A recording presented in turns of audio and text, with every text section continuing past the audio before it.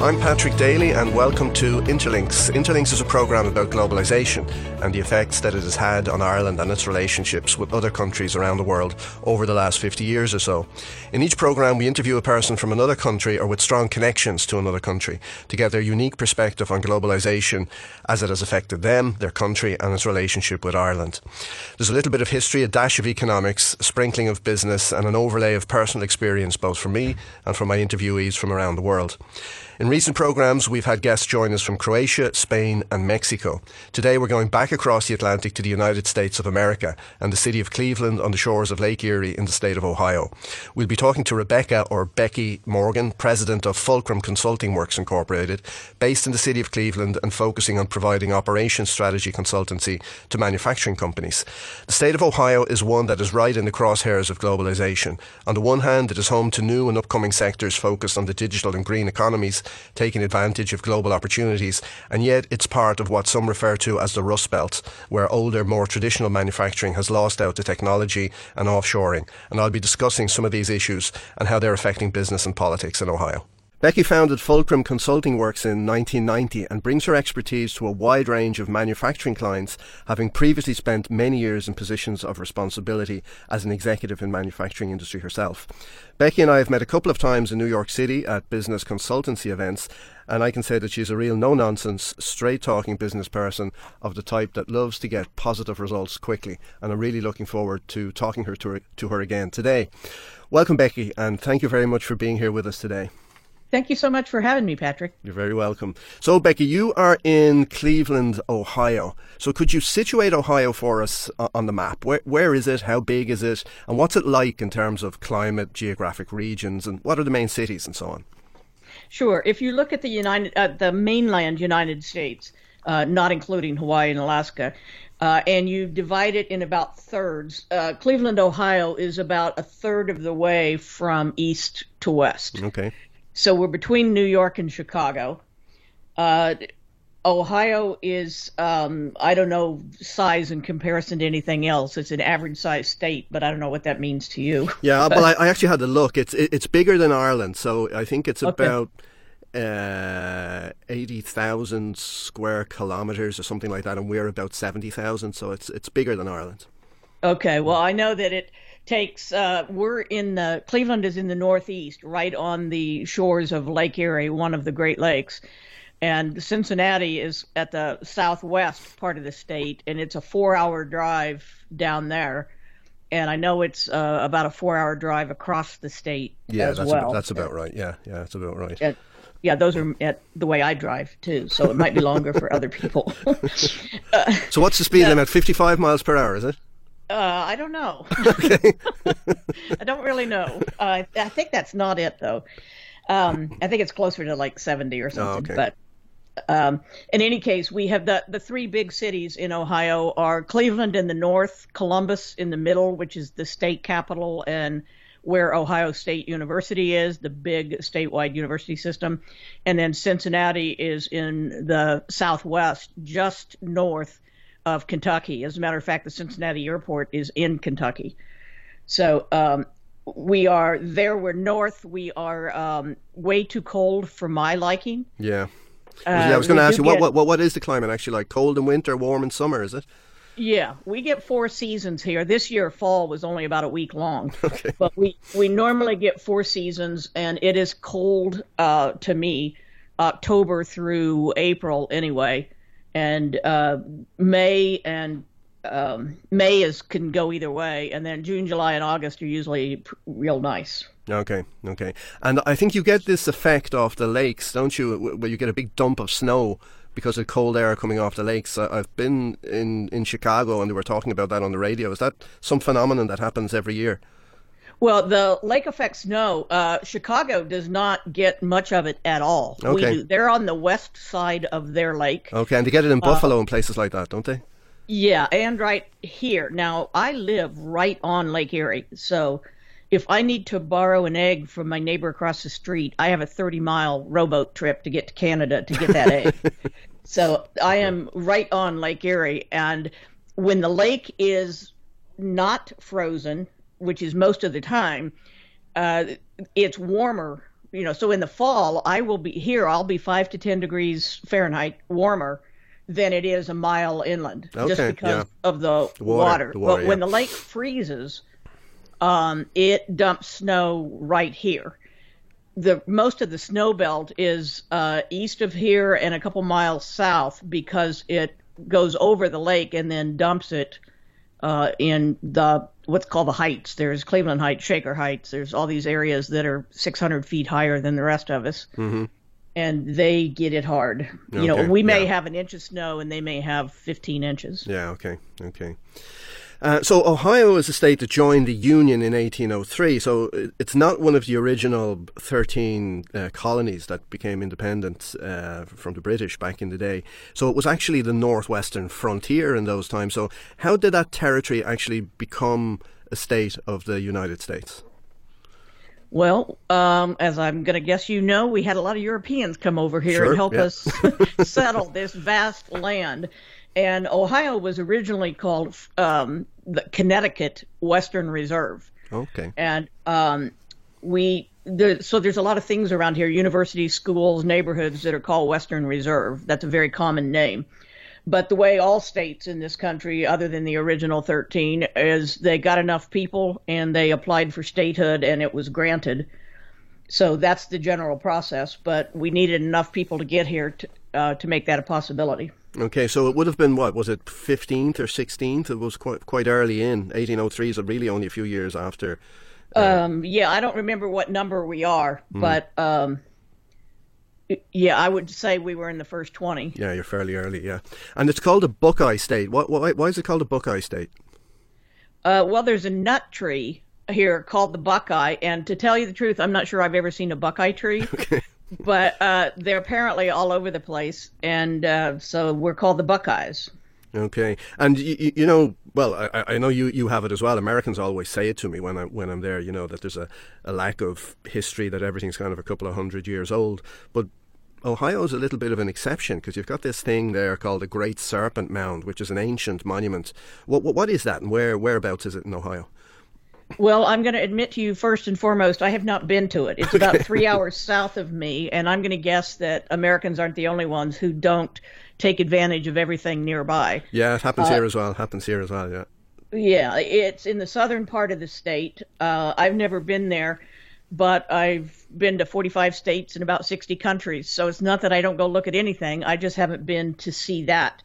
But this country, while it was new to Europeans in the 1400s, there were certainly many native peoples here way before that, various Indian tribes of different kinds. As a matter of fact, on my mother's side, I have some Creek Indian in me, and that side came from Indian territory, so don't know really that much about that family other than there's some Creek Indian in it, because the records simply aren't there to pursue. Okay. But no matter where you go in this country, there will be, we're known for it in the Southwest and in Alaska, but you'll find Indian history just about everywhere in this country. Okay. And Ohio now, the current political makeup of Ohio as regards the state legislature and the governorship, how is that structured now, and how did the recent midterm elections for the House and the Senate turn out in the state of Ohio? Well, not to my liking, but that's probably not your question. We have Ohio used to be the bellwether state politically. As Ohio went, so went the country in terms of Republican or Democrat. Mm-hmm. We have become, in the last 4 years, strongly Republican. So we have a Republican governor that we just elected, and a heavily Republican, which is conservative. Yeah. Heavy Republican state legislature. In fact, am I right to say that your governor was a Republican presidential nominee and lost out to Donald Trump? Is that right? Yeah, John Kasich is still our governor, and I think he'll probably run again in 2020. He's not well known, but he's a Republican, but in most regards a practical Republican. Mm-hmm. So I expect him to run again in 2020. Don't know that he'll be any better in terms of success. We also have a senator that's a Democrat, Sherrod Brown, who there's talk of him running for president in 2020. I don't see that happening, but there's a a lot of talk, not coming from him, but from others, saying that he should run. Okay. I was talking in the preamble about globalization, because really the underlying theme of the program is globalization, and I was saying that Ohio is a state that kind of lies at the crosshairs of globalization, because on the one hand you've got new industries growing and becoming successful, such as in the green industry or in the digital industry, and yet Ohio is kind of identified with a rust belt where the older traditional industries have maybe lost out to technology or to offshoring and so on. So how's that feeding through into the politics of the state? What's that doing to politics and society and business in Ohio? Well, there's a lot of conversation about jobs here. This was the Rust Belt. When I moved here the first time, I've moved here twice. When I moved here the first time in 1978, steel and automobiles were the big industries. And when you drove downtown, it was hazy and it stunk. And as a matter of fact, the Cuyahoga River, Cuyahoga being an Indian name, runs from Lake Erie down through the middle of Cleveland and on south, and it caught on fire. Wow. And from all the pollution in it. And that was kind of the initiation with the country as well as here, that we've got to do something about pollution. Steel industries shut down for any number of reasons, with international competition being part of that, and new steel mills that require a lot less labor and are a lot more efficient being part of that. Automobile industry got hit hard by imports. So we've got, like, there's a big, huge Ford engine plant here that's been shut down for several years.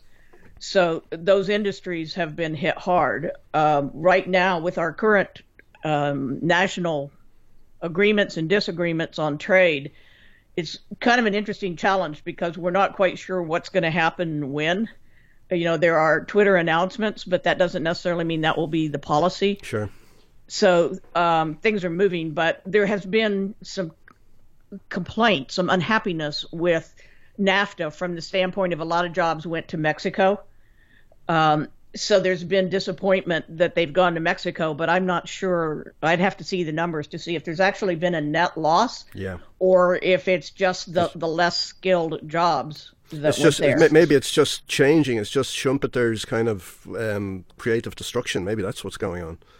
Well, there is a lot of that, and I think that's going to continue. When we talk about the future of Ohio, manufacturing will continue to be a big part of it.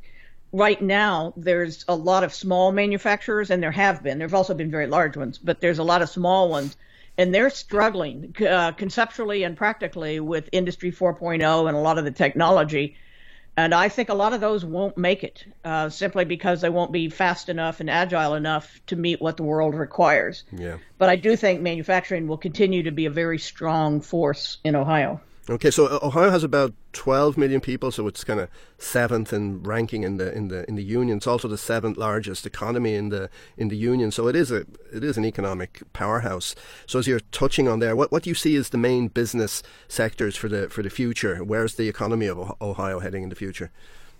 Well, historically, it's been manufacturing and agriculture primarily. Healthcare has become huge in this country, but all specifically here. The Cleveland Clinic is world renowned and now has a huge facility in the UAE with over 5,000 employees there. A lot of medical research, a lot of biomedical spin-offs, absolutely happening. So all kinds of technology and bioscience. Okay. Part of the challenge. Part of the challenge is that all large cities are trying to become the next Silicon Valley in something else. Yeah. So they're all competing for the same industries. Cleveland right now has a real push to become a center of blockchain technology. Okay. We'll see what happens with that. Okay. There's quite an overlap in some of the sectors you mentioned there with Ireland, to be honest, in terms of technology, pharma, bioscience and so on. So there may well be good opportunities for business links and exchanges. And there are actually now direct flights from Dublin to Cleveland and Cincinnati. And I know you've been here in Ireland, although it was probably on a holiday more than a business trip. But do you see any possibility for cooperation or collaboration there for mutual benefit? I think absolutely there will be. Now, you're kind of not on the good list with some people because Eaton, which is a major manufacturing company headquartered here in Cleveland, international industrial company, has moved their legal headquarters to Ireland for tax inversion reasons. Yeah, yeah. And there's some of that going on. So Ireland is, in the bad books. Eaton loves you, but some of the rest of us wish we had the money. Okay.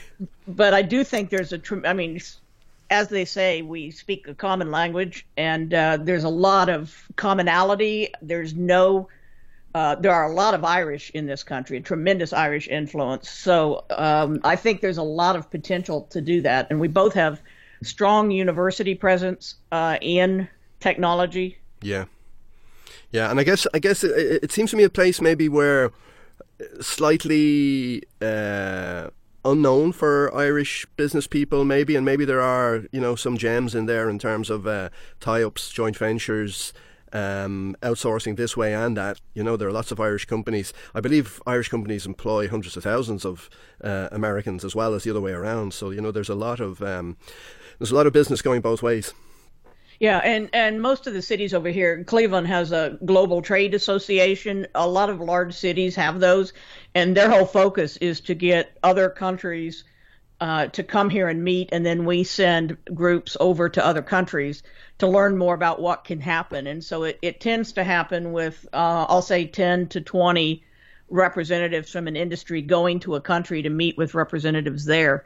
And I know that Ireland has been part of those over the years, but I don't know the details. Okay. Then on a societal level, so, most of us here would have travelled to the East Coast and the West Coast. So we're very familiar with New York. We're very familiar with LA and San Francisco and so on. And when you go there, those places, they're a real melting pot. So where would you put Ohio on that scale? Is it part of that great melting pot, or is it a place where the population of the society is much more uniform in its makeup? I would tell you that throughout the United States, all large cities are definitely very cosmopolitan, very integrated with many nationalities. When I first moved to Cleveland in 1978, I worked for a bank, and the day I met my secretary, she said, "So what are you?" That wasn't a question I understood coming from Kansas. Right. And she asked about my nationality, and I didn't know. I told her I was from Kansas. I didn't know any more than that. But here in Cleveland, nationality is a big deal, and we have every nationality. I mean, you can go to Croatian restaurants here. You can go to Ethiopian restaurants. You can go to anything you want to. All the big cities are like that. Now, most of the countryside is more uniform, and by definition, they're virtually all from either Africa or Europe originally, but they not currently. So they tend to be more uniform, more conservative, and what we'll call a simpler life. Yeah, okay. And then sports franchises in Ohio, I guess there are lots because you got several big cities. So how have its major franchises been doing in the national leagues, whether hockey, baseball, football, and basketball? Well, in the United States, sports happen at two levels: the professionals and then college. Mm-hmm. And in college, Ohio State is the big university here, and they've been very competitive in football. They're very competitive again this year, and in basketball. I can tell you, I don't know anything about hockey. Growing up in Kansas, we didn't have ice.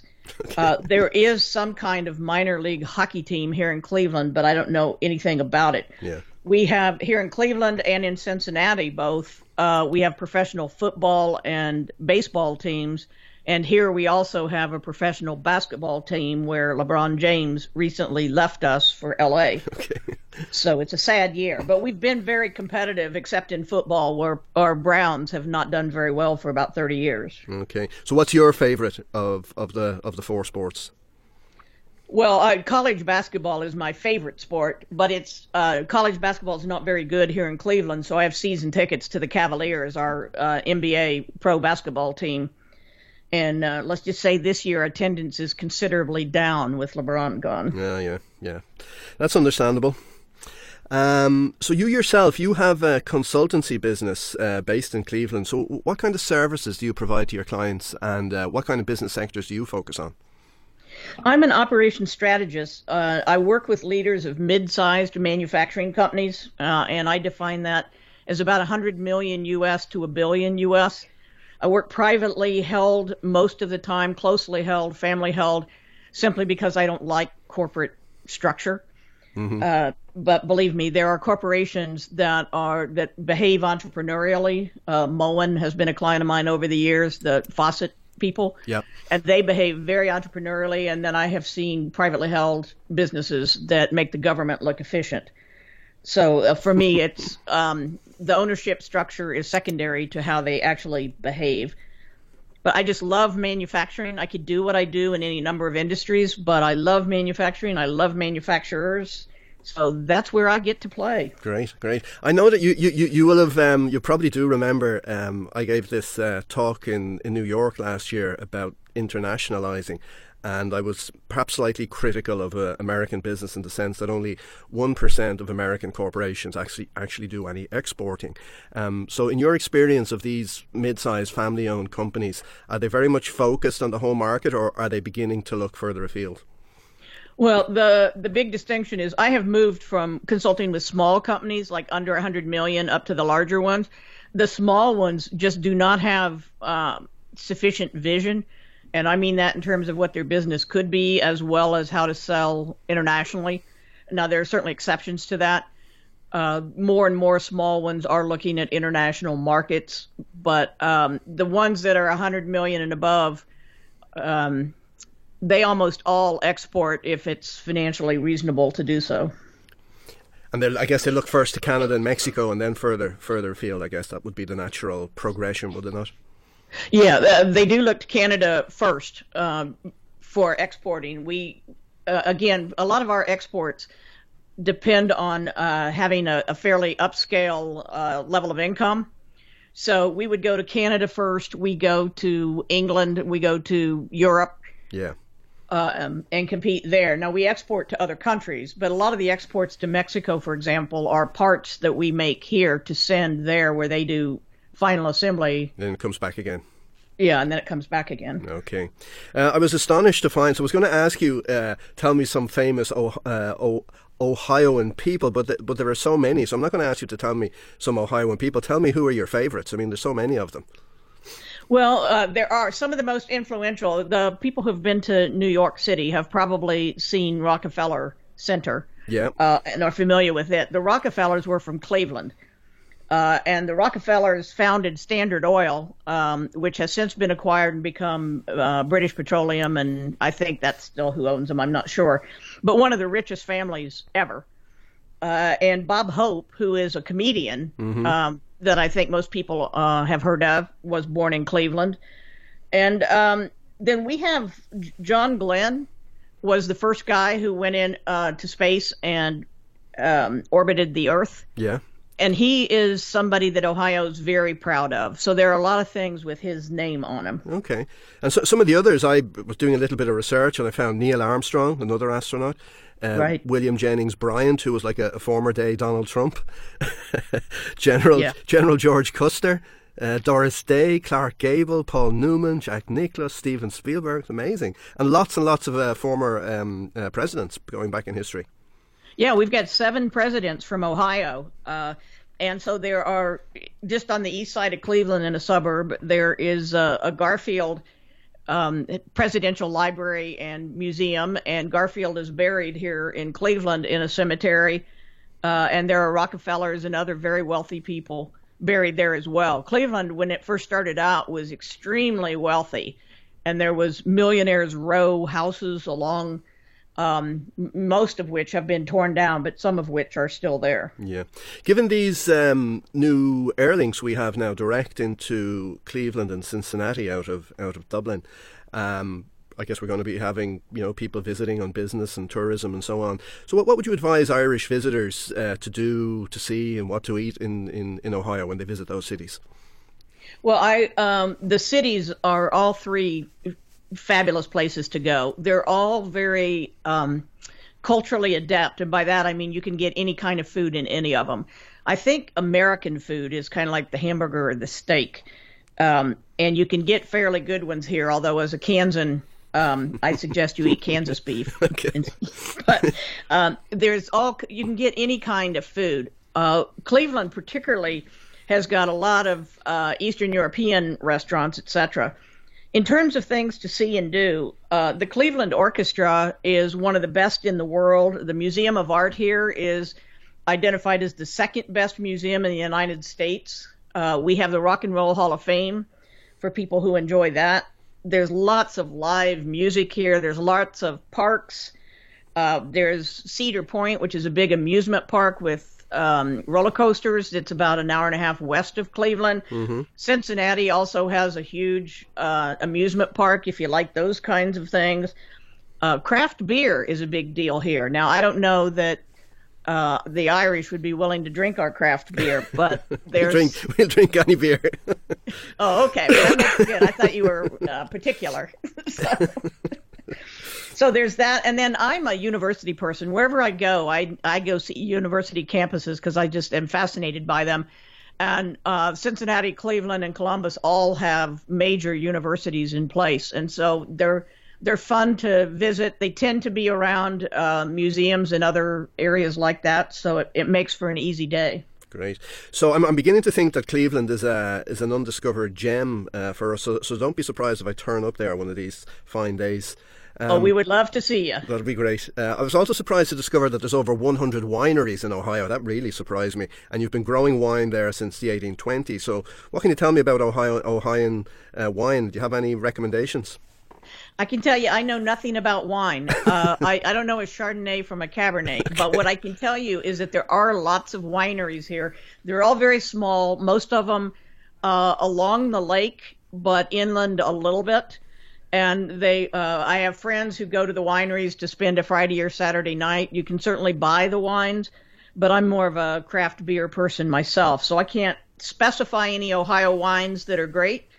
But if you come to Ohio, I encourage you to visit the wineries, and those of you with taste buds, decide which one you like best. Great. Well, it's been a pleasure, Becky, talking to you today. So maybe just to finish, for you, maybe to let people know where they can find out more about you, more about your business. I believe you have an e-book that's on your website, also a newsletter that people can sign up to. Do you want to give us a few details about where people can find out more? Sure. My website is fulcrumcwi.com. That's fulcrumcwi.com. And from there, you'll have access to videos, podcasts. I've written hundreds of published articles. I have a book available through Amazon and also an ebook, newsletter sign up, as you said. So there's lots of free content out there, and I would encourage all your manufacturing folks to go out there and take advantage of everything that's available. That's brilliant. Many thanks. It's been a pleasure talking to you, and I hope we're going to meet again soon, if not in New York, maybe in Cleveland. Thanks again. Thank you very, very much, Becky. Thank you, Patrick. All the best. Bye-bye. Bye. Okay, Becky, thanks for that. Sure. That was great. It goes by really fast, doesn't it? Yeah, it does. Well, I'm just talking with you. You know, it's just so comfortable that it does go by quickly. Yeah. And I guess we've chatted before, so it's not as if we don't know each other. Right. Yeah.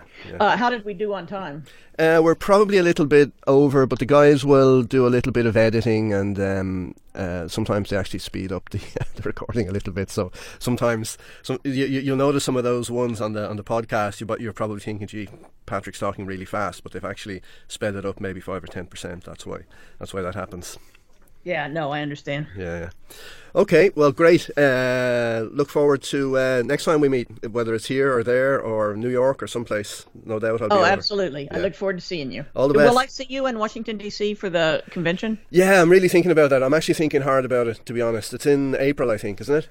Yeah, it is. Yeah, I'd say I'm probably 70-75% I'll be there. Okay, well, it's on my calendar, so hopefully we'll see each other there. But if not, we'll make it happen. Great. All the best. Talk to you soon. Bye. See you now. Bye-bye.